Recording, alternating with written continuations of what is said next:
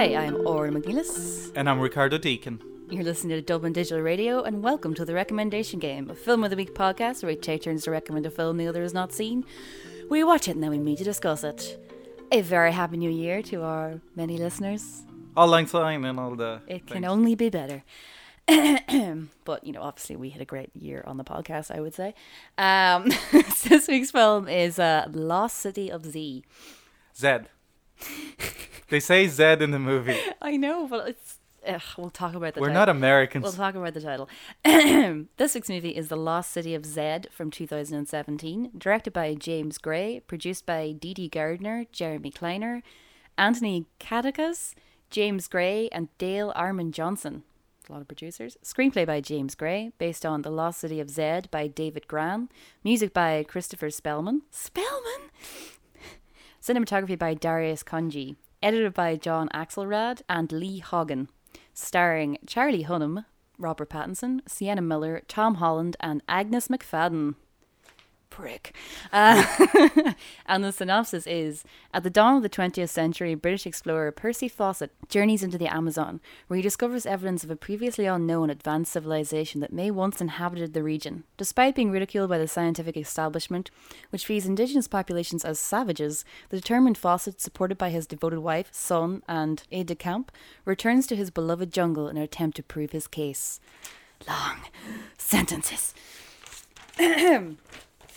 So, this week's film was picked by Ricardo. It was indeed. Why did you pick this movie that was seen by nobody?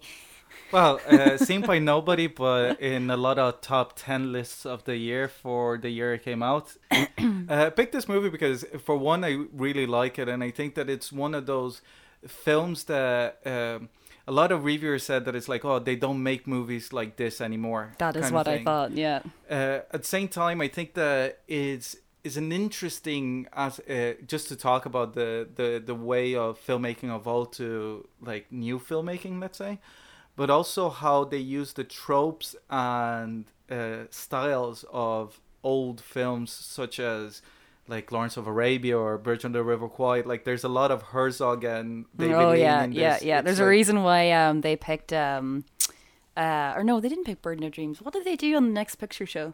I think it was Fitzcarraldo. Or maybe it was Fitzcarraldo. Yeah, no, I think you're right, actually. Or Aguirre was a... No, it was Aguirre, sorry. I understand now why they picked Herzog after watching it, yeah. And it was also because we just had spoken about Herzog, and it was like an interesting having a filmmaker deal with topics that Herzog has dealt with like himself quite a lot. In the same almost location, Fitzcarraldo. The trees are in misery. But also, I think that it's a wonderful film and a very difficult film to adapt from the book as well, because part of the I did wonder thing about the book is that... Have you read the book, actually? I haven't read the book, but I know the hook. I am dying to read it because the guy that wrote the book became obsessed with the Lost City of Zed himself. Yeah. Because he got obsessed with Percy Fawcett. So he went to the jungle to look for the Lost City of Zed as well.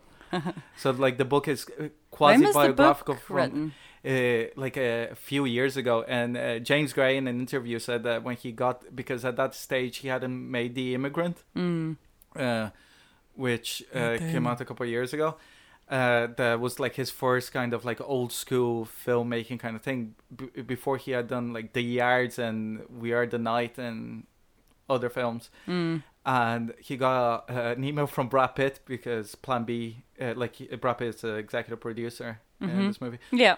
He got an email from Plan B saying, would you like to direct this and write the screenplay? He's like, why the fuck do they want me to do this? Because, I mean, yeah, sure. But nothing in his career would suggest that it's like, there's no Mark Wahlberg in this movie. There's no kind of like Boston or New York, because like Two Lovers as well, it's in New York. I like that movie, the one with Joaquin Phoenix.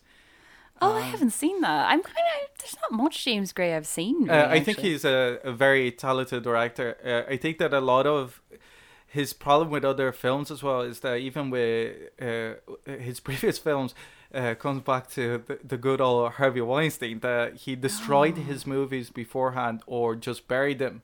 And then when he made The Immigrant independently, and Harvey Weinstein bought the film in spite of James Gray and buried the film. That's why The Immigrant didn't get a good release. He wasted millions of dollars wow. just to I spite did wonder him. about that. Like, I remember whenever that movie came out and it just sank. Yeah, it like disappeared. it didn't have any promotion. It got released in like a couple of cinemas. That always, like, in my whatever. head, whenever something kind of, you vaguely never, like, don't really ever hear about it. And then you see it on the side of the bus. And in my head, I think, oh, bad movie. You Yeah, know, but in and this it's- case, it was the opposite. Is that It's, it got it's back. not always the case, though. Yeah. Sometimes it is just that films do not get the release that they deserve. Like, I think Charlie Hunnam is an actor that I don't particularly like, but I love in this movie. And I think Mark Hamill got it completely wrong in his review of this Charlie movie. Hunnam? He says that it's an uncharismatic performance, and then he quoted saying that it needed a performance of like a Klaus Kinski in Fitzcarraldo or Peter O'Toole in Lawrence of Arabia. And I think that the interesting thing of this movie is not only the way that it deals with its female characters, character to be clear kind of thing, but Yes. but also the way that it deals with masculinity in the sense that like you usually relate to this kind of character, you know, the driven mad character going to the jungle by himself, etc., to have this kind of like bigger than life kind of personality. Yeah. And like Charlie Hunnam only has like the one big scene when he's in the society giving a speech, but also like that brings it out of you. Settle kind of thing, down, because children. You're in like in front of 100 people, so you have to shout over. It's like people. the House of Commons. Like, Yeah. they are. Yeah. But in this case, it's like a very driven performance, but also very quiet. And I think that's what makes it charismatic as well. And I think also we'll talk more about the character that fucking Robert De Bruce, Angus MacFadden, James Murray plays. That is the comparison of the kind of character that you would expect to be leading these expeditions, etc. The charismatic madman. Yeah, and also it underplays the value of like even his speech when they're in the trenches and such. That is more about caring and about love of what you're doing that makes you great and driven in a way. In the case of the character Percy Fawcett, than sheer masculinity and the strength of like being able to kill 10 people or to be the biggest fighter or whatever. Like it's interesting that in this movie, like he gets out of most trouble by talking calmly and being just Generally level-headed. nice to people. Yeah, and level-headed and generous of heart. And I think also that the script is like wonderful. It's one of those scripts that also by the direction, if they didn't go hand in hand, it would have like there's a lot of lines that would easily in other hands sound very clunky. But there's no moments that happens, and there's a lot of like really beautiful scripted moments like of dialogue that, especially like his last words, I love. Like they I couldn't stop thinking about that moment between Charlie Hunnam and Tom Holland. Tom Holland is great in this movie. Robert Pattinson is amazing in this movie. Sienna Miller is great. I think like top down, like the entire cast does a great job, and also think that like the cinematography is wonderful, and the structure of the film as well is very interesting. And I thought that there'll be a lot to talk about, and also like it's slightly different. We haven't dealt with any movies of such grandeur, let's say, before in the podcast. Most of the films that are very cinematic in a way, they're just either showing their hand by like in something like the Bernardo Bertolucci movie or something, that it's like, look how good of a filmmaker I am, like almost like masturbatory cinema kind of thing, you know. And or We've had a few of those, I think. or are films that underplay their hands, that hide their like use the entire toolbox of filmmaking, but make you not realize the effect that the film is giving you. And this is very old-fashioned in the sense that everything is there in front of you to deal with, but there's a depth in it as well.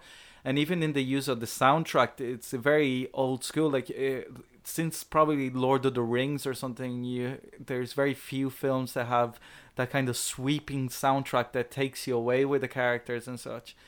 And yeah, that's my opening statement, let's say. Okay. So Orla, what, are you a yay-sayer to or a nay-sayer? It's funny. just like very briefly talking about how beautiful looking this movie is. I watched it at Christmas and I was really relaxed, and I had the projector on, and I had it really like at the very like back wall of my room, so it was the entire wall, and I had a crystal clear, beautiful copy of it. So I just sat and drank it all in. Like, this is a stunningly very, very pretty movie.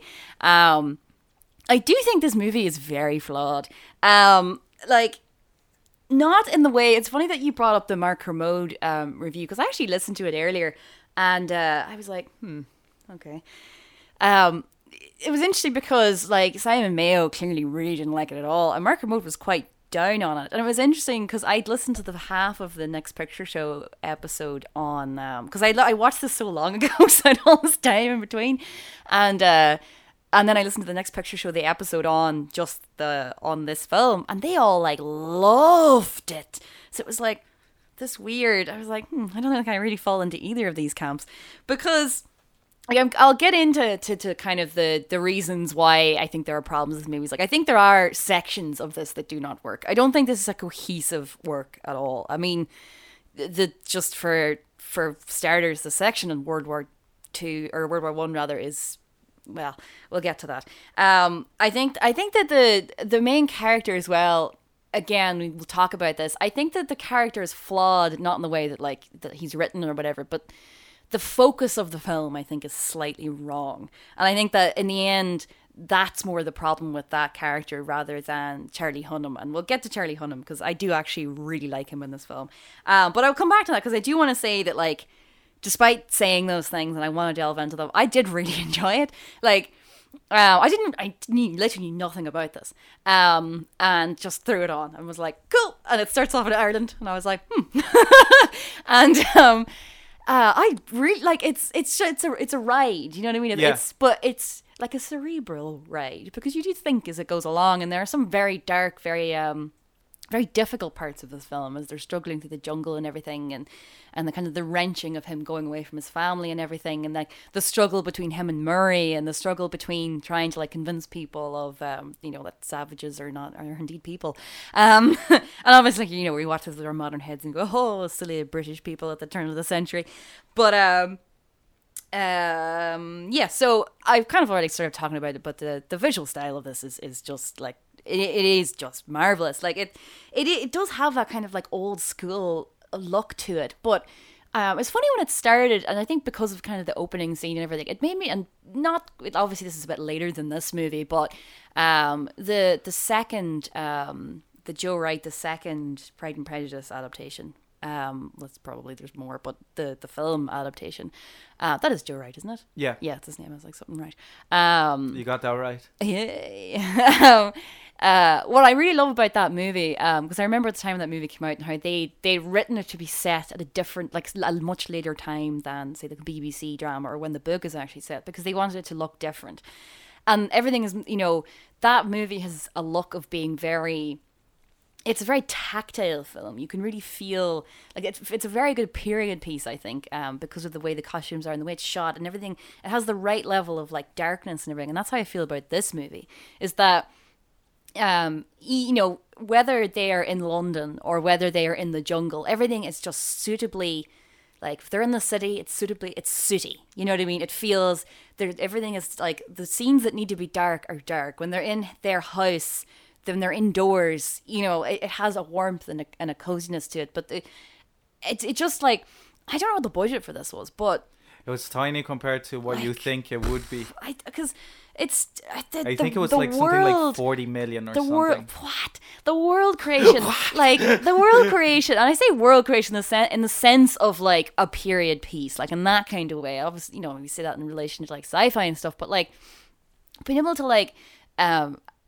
I don't know if this quite applies to the World War One sections, but I may just be very biased because I really didn't enjoy that section. But it's such a good period piece, and like I really felt like in it, like it's so tactile, and you're drawn in with these characters, like everywhere they go. Even like what you were saying, tactile, even things that are not called back up on that are realistic for the moment. Like when Robert Pattinson for the entire second trip has this weird kind of like skin flare going on his Yeah. face, and he's not like picking on it. It's not like this kind of movie kind of thing. It's just like you're in the jungle, you get like fucking Yeah. boils and You're all paws trenched. or whatever. They're all trench footed. Like there's no, there's no like, so grimy. You know what I mean? It's like actually it's something I think Mark Kermode said about Mr. Oak. Far from the Madding Crowd. Okay. Which I think is shot in a very similar way to that Pride and Prejudice adaptation as well, and that it's a very good period piece, and you really feel like you're on a farm. It's really like it's just beautifully made. I think as well, like secondly, like the performances, and I think what you said is completely right. And like it's funny about Charlie Hunnam is that I don't dislike him. I was just really quite surprised by him in this movie because he was in Children of Men. This is Sons of our Anarchy. second run around. And like, he's in Sons of Anarchy, and to be fair, Sons of Anarchy is not a very great show. Like Yeah. it's good in the first season or two, but there's an awful lot of characters. None of them are really that adequately developed, and I don't feel like he's given an awful lot to do in that show. So, but I didn't like dislike him or anything. But obviously I knew that he was going to be in this, but I was like, interesting. I think one of the best things about Charlie Hunnam is his voice. Oh yeah, it's amazing. Oh my god, because obviously, my 2 or 3 experiences, he either had an American accent or, in Children of Men, or Yeah. where that's all. I don't know which is. I think that's probably closer in Children of Men to his true accent. I don't think he's quite as almost posh as he's. Well, in it's this. somewhere in between. Like, Yeah, I think so. But like he has a very middle class kind of accent. yeah, but it's beautiful. Like you just everything he says, he has this very like just kind of like. Even the way that he says soft. cheeky. It's Oh, cheeky. I could listen to him talk, and that's why I didn't quite understand. I like about Mark Kermode's analysis of like. How is that not a charismatic performance? Like, show me a charismatic performance if that's not one. Like, I don't think that that's not the problem with his character in this film. Like, it's not his performance. It's not Charlie Hunnam's fault. I think that ultimately, I don't think the whole thing hangs together, and it's not his fault. And that review really, really makes it out to be that it is that, if only they'd had this one, no, that's not the problem. Like, because I think that he's kind of hard done by in like a few ways, and I think the first one is the final third of the film, because that for me is whenever it all sort of started to. Yeah, no, that's when it all started to go down a little bit, because like the whole thing in the war, and then him coming back, and it felt really strangely rushed, and how like all of a sudden his son's like and then like they go off, and then they're barely and then they die, and then they have this like big strange death of that we don't even know if that happened, so or what actually happened, so Or if they died. well but I just none of it worked, and then as well he kind of Wait, he went. none of it worked.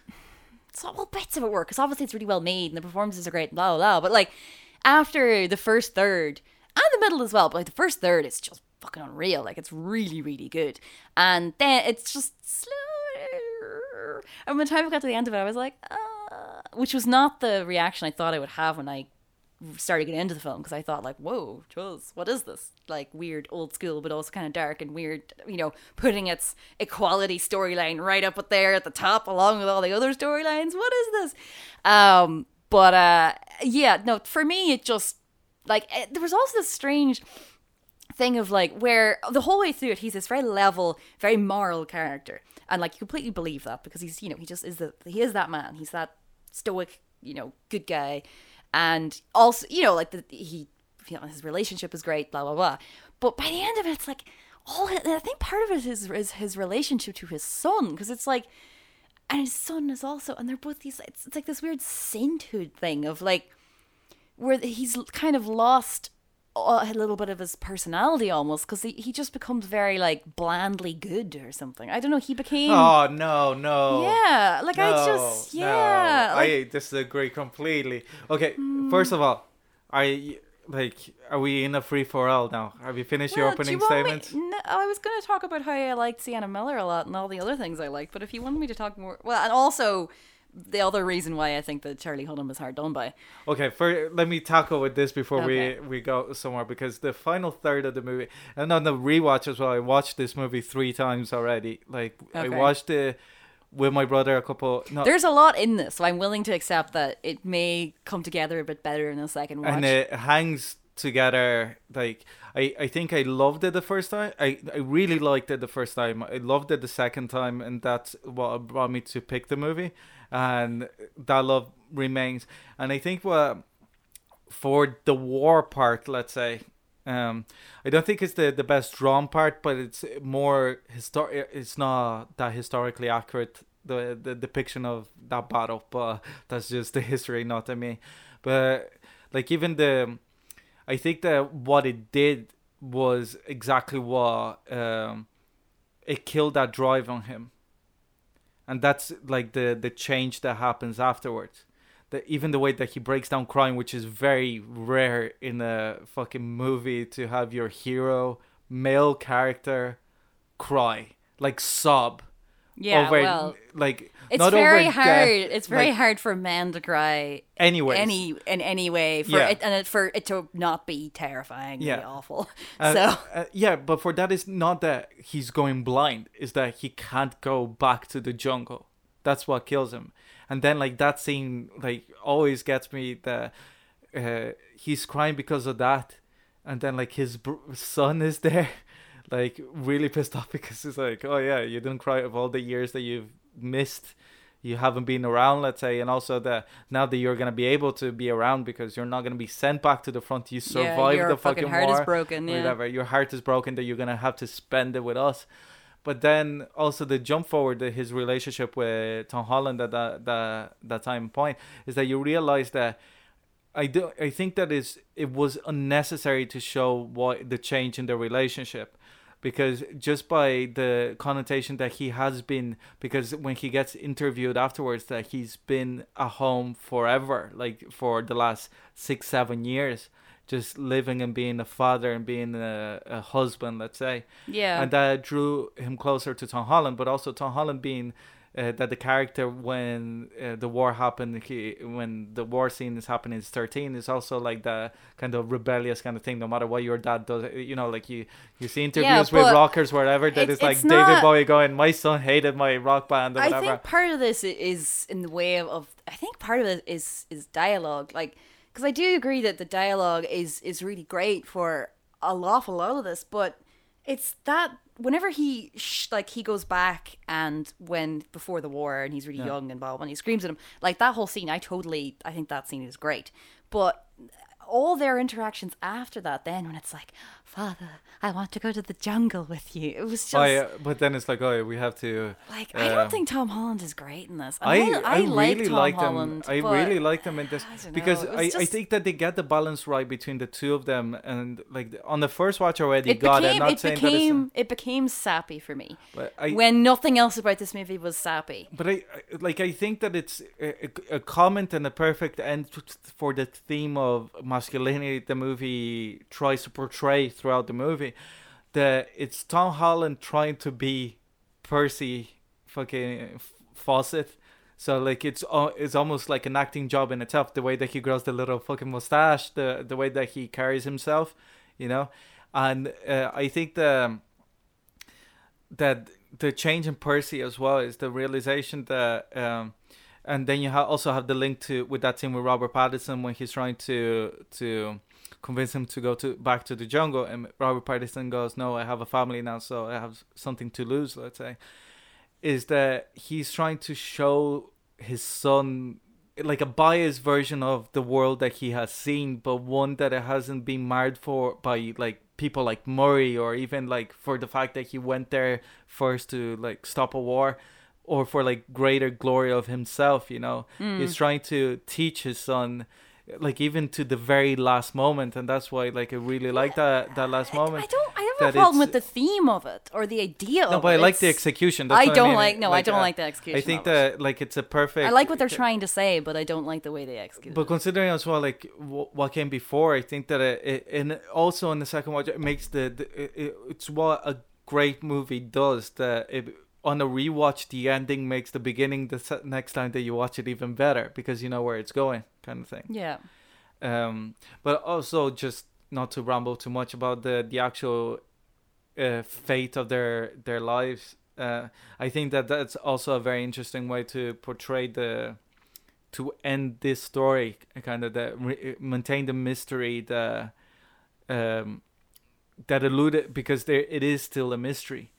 So it goes as far, because it is like, even when they meet that tribe, that moment is speculation, because obviously they didn't fucking text Sienna Miller, oh, I'm here with the boys. They're making a really big fire. But they could have like continued that speculation somewhere else. Let's say showed like their deaths, let's say, or showed them living with the natives. But James Gray decides to maintain the mystery. I think I would have liked it to be even more mysterious than that. Than kind of like, because in that way their death is certain. Like, it's not certain, and even at the end, she comes up with the compass. I would have preferred it to be even more ambiguous. Like, to be honest, like But it's completely ambiguous as well, because the ending when Sienna Miller shows up to the Geographical Society with the compass, and he had told the guy before going on the trip, if I can't send a message, if I can't write, or I changed my mind, decided to stay here and live in with the natives or whatever, if I decide not to come back, I'll send this as a sign that I found it. And then she shows the Geographical Society guy the clock, because a dude said to her, I saw your son and your husband among the natives living like side by side, and he told me to give this to the Geographical Society guy. So like, it's implied there that they did survive, and that was it's not that they died, that the ceremony that they were participating wasn't one of death. It could have been one of rebirth, because of the on the trial that they go like, he's not one of us. Okay. And the tribe leader goes, he's not one of them either. And I think that's like a wonderful thought as well, that even if he died like peacefully, let's say, like as part of like this ceremony. It is a nice thought, but it just no, I wanted them to just go off and do that, like, I didn't want this kind of like, maybe they lived in peace and harmony in the jungle with the magic savages. Like, I just what I wanted was, because like, we do not know that, and like, I find it very unlikely that they found this magical city and just lived there and never left, and just left their mother and wife, and I don't believe that. Like, I think they were killed. So I don't know, I find it was all a bit too pleasant. I'm saying, like, within the world of this movie, it's okay. The for me, prefix that I for me, within the world of this movie, the ending didn't work for me at all. It kind of validated his folly in a way, I think, but I think it validated his folly to the extent of. I don't think that there's not. His folly was not a folly. It's the difference between, I think, of exploring something like the South Pole or the North Pole, that the complete and utter there is no objective of the goal is to go from A to B. Okay, you already know where B is, and you already know where A is, so it's just get there. And this case is not only like a discovery of the city itself, but what it means as well, like in itself, that for one, you don't know what it is, so it's like exploration for the sake of exploration. Well, I'm not saying that there's no merit in it. That's not what I'm saying. Yeah, but I don't think that it's a folly. Like, if you die doing something, like, it is very a dangerous undertaking, no matter what you do. It's only a folly, I believe, if you do it the wrong way, the way that your man Murray does it. Yeah, Murray does it. That is all for glory and for being like a higher kind of voice in the Geographical Society. Like, just be big, like a bigger man in the big boys club. But I think that any undertaking that it's done with the He's- right he- spirit, he even is if the it's a greater failure, fool. Yes. even if it's a failure, it's not a folly. I think that, but describe what the failure was. Like, as he says, is like we grew with an understanding that even like it's even not if that you it's a failure. It's that I've like could never quite for the final trip.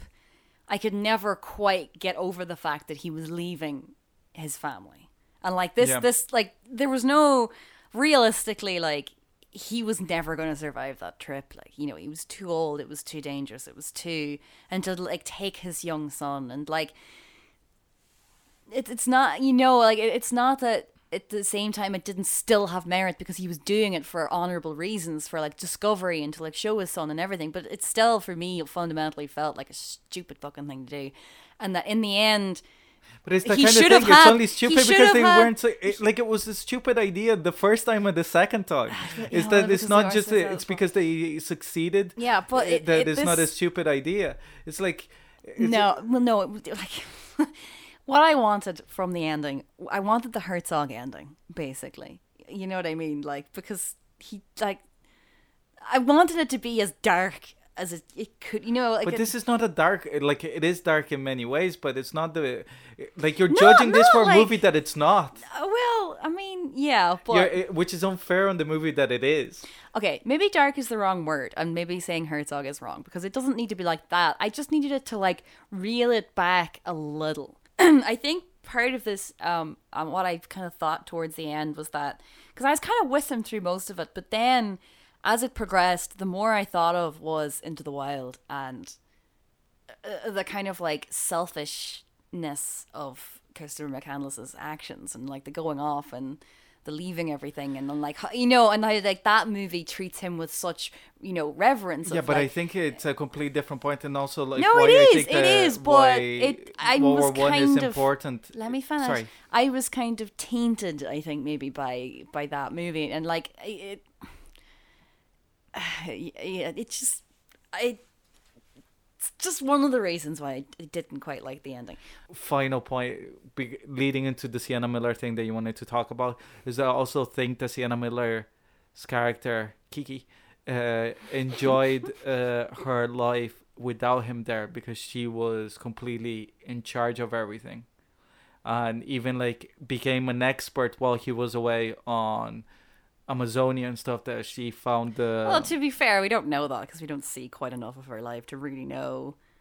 I feel like she completely endorsed his vision and his idea and everything, and I think that she probably was like fine by herself, but at the same time, like she did still have to raise their children alone, and he left but like as a, well. Like- quote unquote alone While as a he higher is- as a very high middle class British person at that time that Yeah. you're with a like a major's pension Yeah, lieutenant but colonel pension. She was left by one of the few people probably within her life that really treated her as an equal.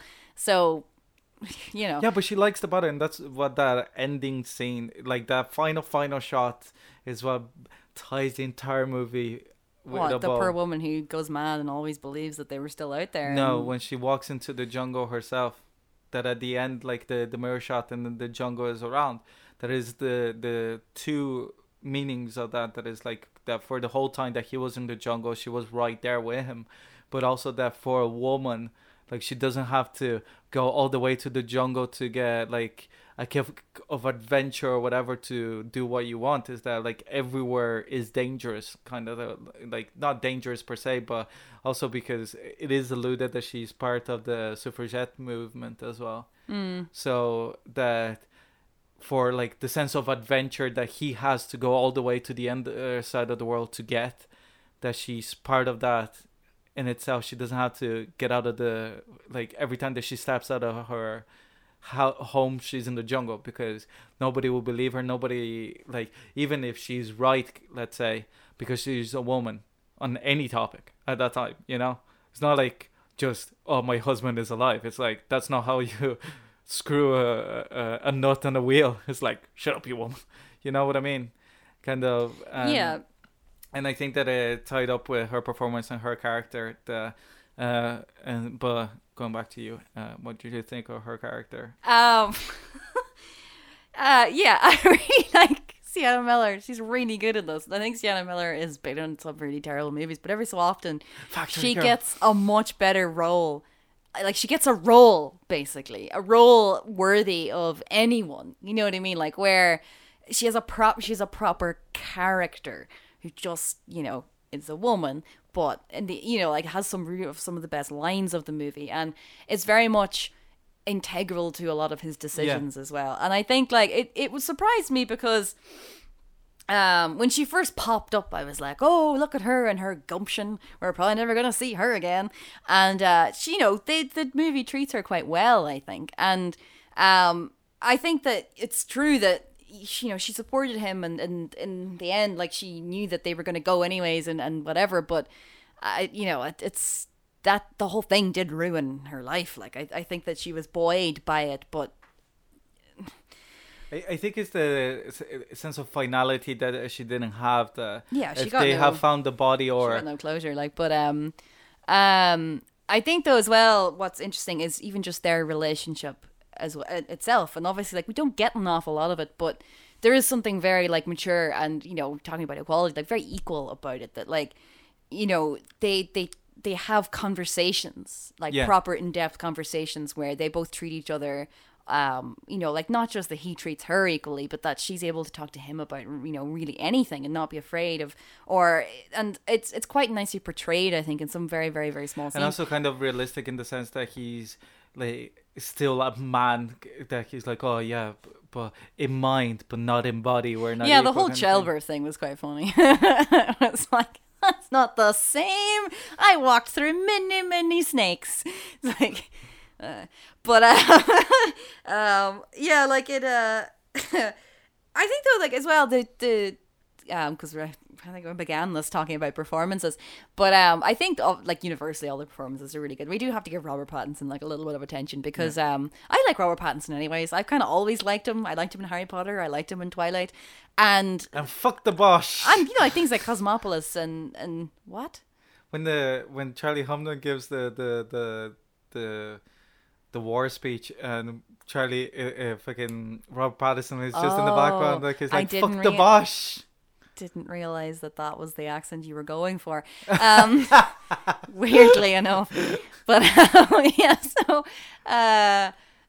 my bearded Pattinson impression wasn't good enough for you. I've always really liked him, so when he turns up on things and he's good, it's not like shocking, but I was half expecting this movie to end with a shot of him looking out into the distance in a fucking airplane going into the screen. Oh, stop.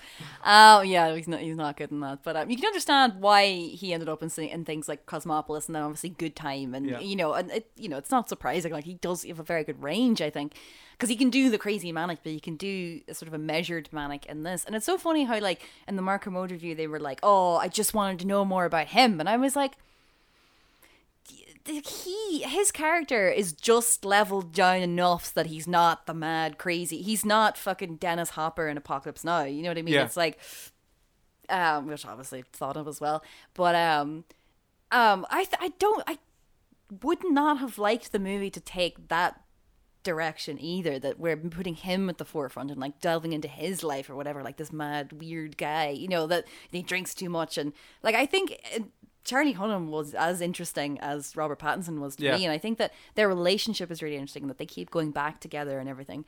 Go to the war together and everything. Like, they all transfer there because he is their captain. Like, he will always be their captain because, the first time they were all a bit skeptical, but he got them in and he got them out, and, like, to them that it is and should be, and, like, forever they will be his boys, but not, as equals, not quite as, do whatever you want, to the point at which then whenever they do have to turn around, which brings us nicely into talking about Murray as a villain, villain, but kind of undermines him a little bit, doesn't he? Because he's so easy to hate. Like, oh my god. But just that scene after he's like poured oil over everything, and they're like, we can't go on, and he's like, no, there is no turning back. But in the end, he concedes. Yeah. Because he knows that we will just die. And I love that scene as well when he has to apologize to Murray. He goes, "I apologize for my men."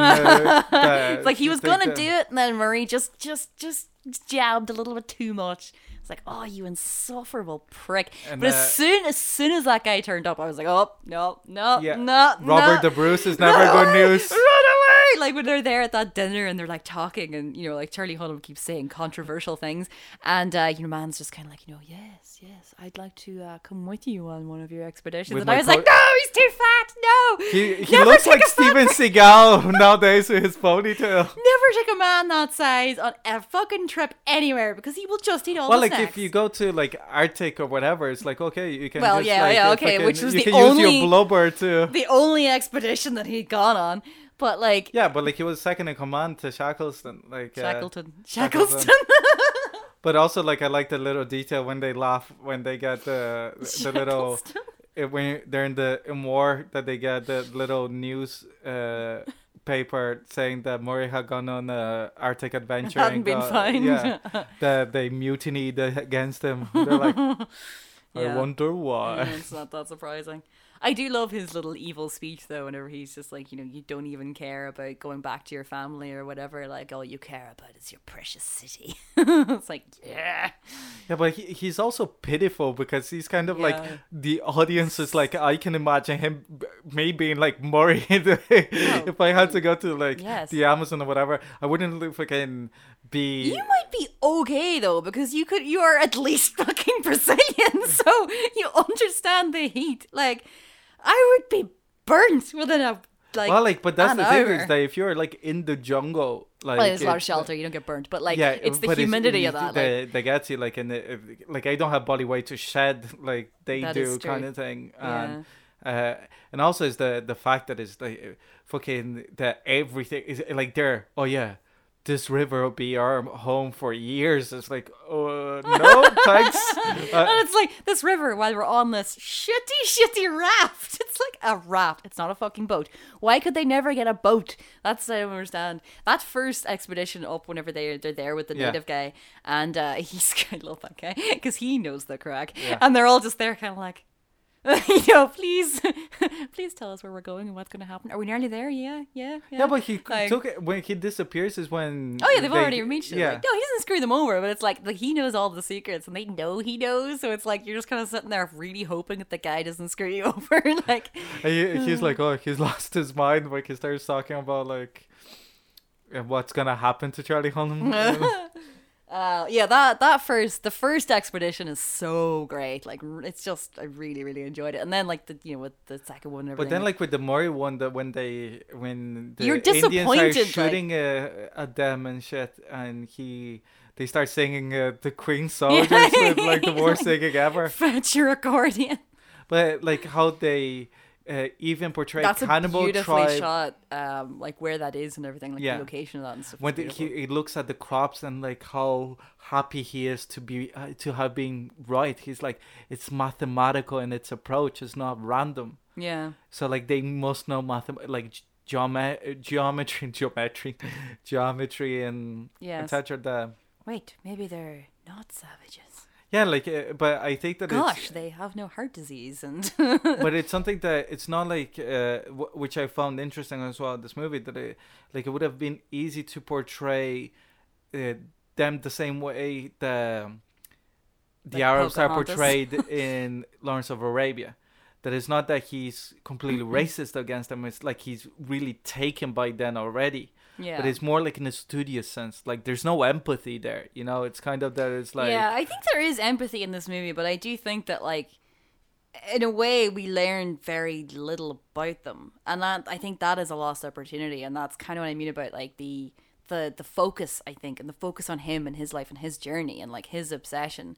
But you don't entirely understand why he is so obsessed, because we don't really learn anything about what he's chasing, if you know what I mean. It kind of felt a little bit like you get these very, very small encounters with them, and then you get like the more violent encounters or whatever, and it's like, obviously we know that these people are intelligent. They don't need to be, like it's not like, whoa. Yeah. But, I just felt like there wasn't a point. There was a lot of time of them on the boats and going places, but not an awful lot of time of sort of like, who are, you know, like who are these people, kind of like. And yeah, it just, I think that is like kind of the other reason why Charlie Hunnam is kind of hard done by, because in my mind anyways, it was like focusing on him was always going to be less interesting than like these incredibly interesting tribes and stuff, you know. And it's like in like the Ray Mears kind of way, you know what I mean, where he goes in and like hangs out with them rather than, I love that rather meme, than, you know, kind of like I'm trying to think of like, you know, that meme Angelina of, Jolie going in and kind of being like, oh, you know, like that meme of Instagramming the whole thing. Bear Grylls eating like elephant dunk, and then there's like Rainier, like a fresh caught river salmon with thyme and salt. Oh, he's just a fat survivalist. There's a reason why he, like, you know, he was like fucking, he was a big dude, like, cause Oh, the fucking piranha scene is so scary Oh, as well. God. Like, I was like, nope, Yeah. a whole bunch of nope. It's back in the plane. like, Yeah. why the fuck No. people want to live in Australia? That's why I don't think have it's literally, no it's like fucking clue. having all the shit that it's in this movie, but in your back garden. It's like, I'm sorry, and like hotter, like Yeah. because there's no fucking atmosphere, like, or no fucking what do you call it?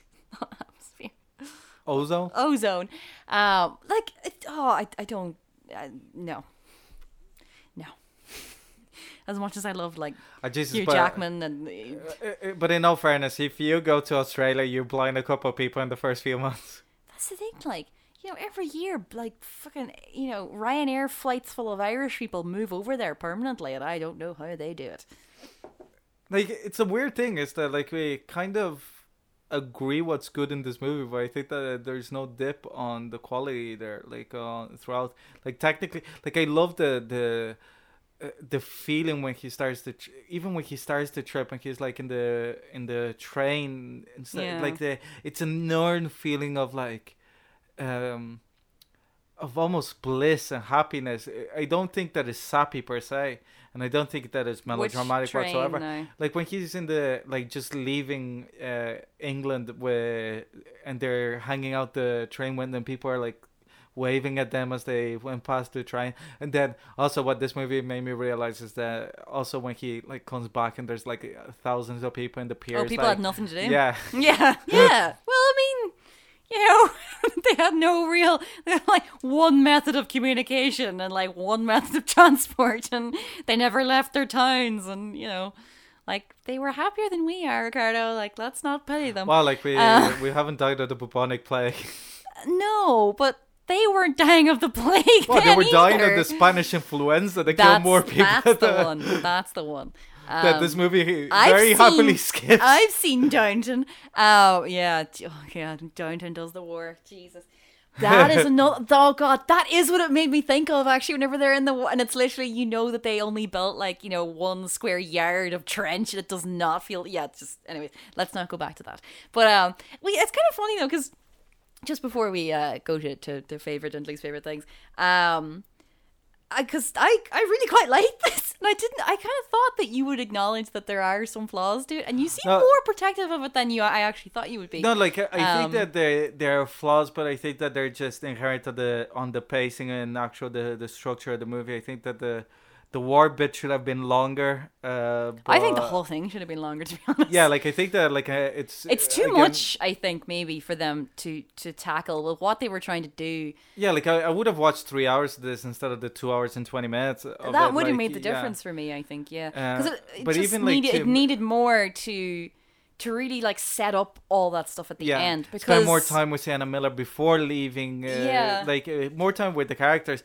But like I said, what I think is that there could have been more stuff to get this to like the height of whatever. And I think that at times the budgetary strains kind of show in the way that, like, I think that the script called for a 3-hour movie, but they only have 40 million Yeah, or they whatever they couldn't have, had, so like- they couldn't. No. Like, it's the kind of thing. It's like, do we stretch these eggs to like 10 omelets and just pour milk into it, or do we make two you really can kind nice of understand omelets? why they chose someone like Charlie Hunnam, because like Yeah. he's not. No, the I big think that star. he's perfect for the role, though. Yeah. Like I can't imagine anyone else in that. But role, at the same like. time, it's like it's what He's James just Gray so, said in like, an interview. British. Is that if he had gotten a bigger actor, would have been bigger wages, but they could have like covered the entire wages of the main actor just on post sales of the film. Yeah. Like if you have somebody like, God forbid, George Clooney or something, well, like not nowadays.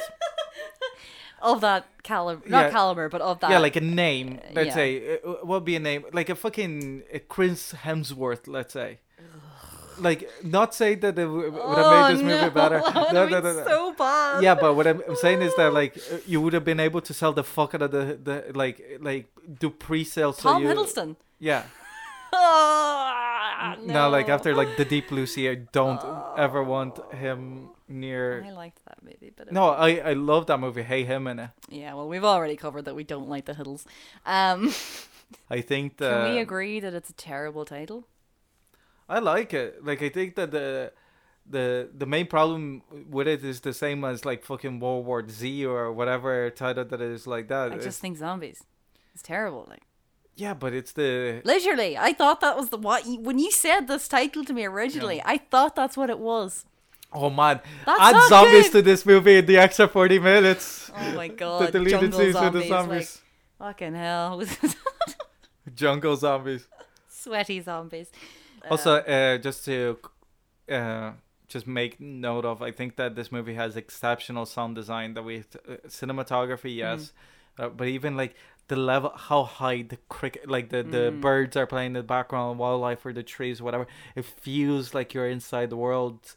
Even it has the oppressive feeling of what it's like to be in the jungle, like under the canopy, like for weeks and weeks and weeks and months on end, like what it's like to trek and go up those rivers, and you really, really get it. Like, and you get, whenever they're really starting to go a bit insane, like you get it more than you do in like something like Apocalypse Now. And I also like as I mentioned, that when they are discussing what to do with Murray, none of the characters think of offing him. Like when you're watching it, you're like, oh, they're planning to fucking just shoot him, and they're like just negotiating how much to give him. Yeah.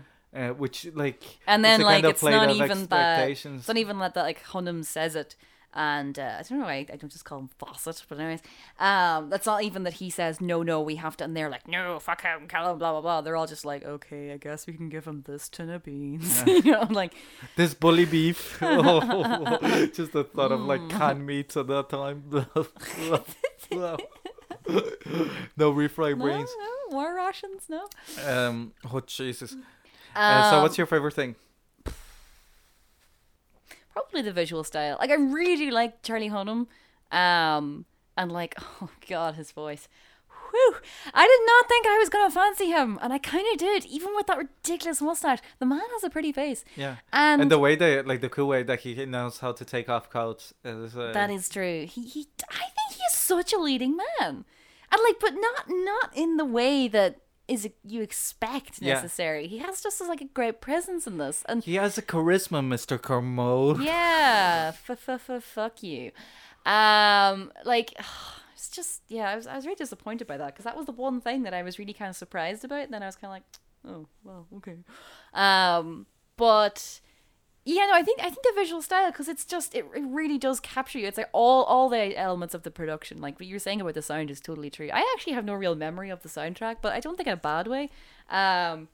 Probably because on first watch you are overwhelmed by so many other things. But like there's a theme that comes back every time, that like from the moment they find the mouth of the river, and the first time that they go to. Every time that like the jungle, but like the spirit of adventure comes in, that the theme kicks in, and it's not overblown, but it is kind of like epic movie score that plays over like vistas kind of thing. You know, but they have the vistas, so it's okay. What was your favorite thing? I think it's the script. I'd say, like the script. No, the direction. Sorry, because I think that, like I said, that a lot of the lines would have been clunkers in other hands, and I think that also just having everything working seamlessly together, like this movie does, like it takes a very good director to do most of it. Yeah, but like you can understand the one bit. It's not like up to like the war bit. You can it's like BBC War kind of thing. It's like fucking Yeah, like they bird song couldn't they just kind of couldn't thing. do it. You know what I mean? Like it is a very very hard thing to do that with that kind of budget, and it was such a small like it was just so unnecessary. I think they could. But anyways, But yeah, we've stated this. the direction overall, and I think that like all the empathy and the themes that the film explores comes from the direction, and that's why I really like this movie is the how different it is, but using the base of a very old school type of filmmaking, but still giving it like a breath of fresh air, and also makes it like completely memorable. It was like remember like sitting there after watching it the first time and just realizing that I was thinking about the movie, you know, like that kind of movie. It is like so there's a lot of those shots that really stuck in my mind and like certain parts of it and everything, and it is like a lovely film as well. Like it's when there's just something really nice about that kind of filmmaking. You know what I mean? It's like it's very robust. yes, in a way that but at the same time like has the subtlety that other like a lot of movies do not have, and it's just I liked being in the world. It just ultimately disappointed me. And on that note, what's your least favorite thing, Orla? Probably the war, but realistically, I mean, like the fall to the end was a bit disappointing, but I didn't hate it. You know what I mean? I didn't hate it. I was just a bit like, but the bit in the war and the psychic and everything, and it was like, Psych. it just felt so stupid because I was like, this is really beautifully shot, and there were all these shots of like the fucking soldiers being like, oh my god, and it was like, oh god, this is so stupid, and it's like, you know, it's another scene that's like almost saved by Charlie Hunnam's voice because he's just like, I want to find a city. Oh my god, I want him to read to me, but yeah, it was just bogus. Like it was really, and even the scene in the hospital is not long enough. And I just thought of Matthew and Downton, and yeah. What was your least favorite thing? Well, like probably the with an extra 20 minutes, but I'd say like an extra half an hour. This movie could have been like one of my favorite films of all time. Oh wow, okay. Like you are partial to this kind of movie though. Anyway, yeah, it's not like, that I don't like it, but it'd be very, you know, obviously you love Lawrence of Arabia. And yeah, it's the thing is that it's combined two of my favorite directors, but at the same time not feeling like it's themes that things that I like it's very various themes that I really like the films explore, but my favorite films explore differently 5 or 6 themes altogether, you know. If I did like a top 50, there'd be like 10 films that are like one theme, 10 films that are another theme, 10 films that are another theme. I think we're finding that in our podcast, really, that we return to the same things over and over. Like, we both share some, and there's other ones that we individually look for. But I think it's because there are things that I explore outside of my own, like outside my movie life. Let's say it's when something like hits you that way when you're watching it. Like in this case, it's like the idea of like what is to be a man, but like good, not toxic masculinity, you know. Yeah. And this hit me in a way that is like that I hadn't seen a movie that you can be like an old school hero, as in that you could fucking make this movie in the 50s or 60s, you know. But you're not fucking Indiana Jones. Yeah, exactly. And it doesn't make you less charismatic, doesn't make you less brave, less heroic, less cinematic, less like leading man, let's say. It just all that idea that you need that bravado to be a personality is completely bogus. In this movie, like, reinforced that idea, but in a way that is embedded in the story that I really was interested in, and also in a movie that I love. If you ever have a son, you can show him this movie. Yeah. Yeah, so that was what's it called again? The Lost City of Z. Zed! Sorry. That's what makes it not zombie, because it's Zed. Whatever. Where can they find us, Ricardo? They can find us on The Recommendation Game on Facebook, at The Rec Game on Twitter, The Recommendation Game at gmail.com. And you can also find us on the Dublin Digital Radio Mixcloud. And if you want to support independent Irish radio like this one, you can donate to the Patreon of Dublin Digital Radio. I think that's it. I discovered while looking at alt-right Twitters, which is my new favorite thing to do, that they have their own version of Patreon for supporting their alt-right websites, because obviously, Patreon wouldn't let them on there, called Hatreon. Oh. It's a real thing. I looked it up. No, seriously, look at alt-right Twitters. It'll make you feel much better. No, it make me feel way worse that like there's so many other Murrays in this world. But they're not even Murrays. They're like, I mean... Yeah, fucking... The dude that had to play Murray and Robert the Bruce, I thought that I fucking hated one person enough. Fucking Braveheart. Freedom. So, Orla, what's next week's film? Next week's film is American Honey from last year. 2016, I think? Not the Beast! Christ. Yes, so a little bit of Shia LaBeouf. A little bit more Rihanna. Interesting. I'll bring my umbrella. I was Ricardo Deacon. You haven't... Sorry. You haven't seen Logan Lucky, have you? I have, yes. Sorry, the kids. It's not really about an umbrella. Anyways, I was Orla Medinas. I was Ricardo Deacon. Thanks for listening. Catch you next week.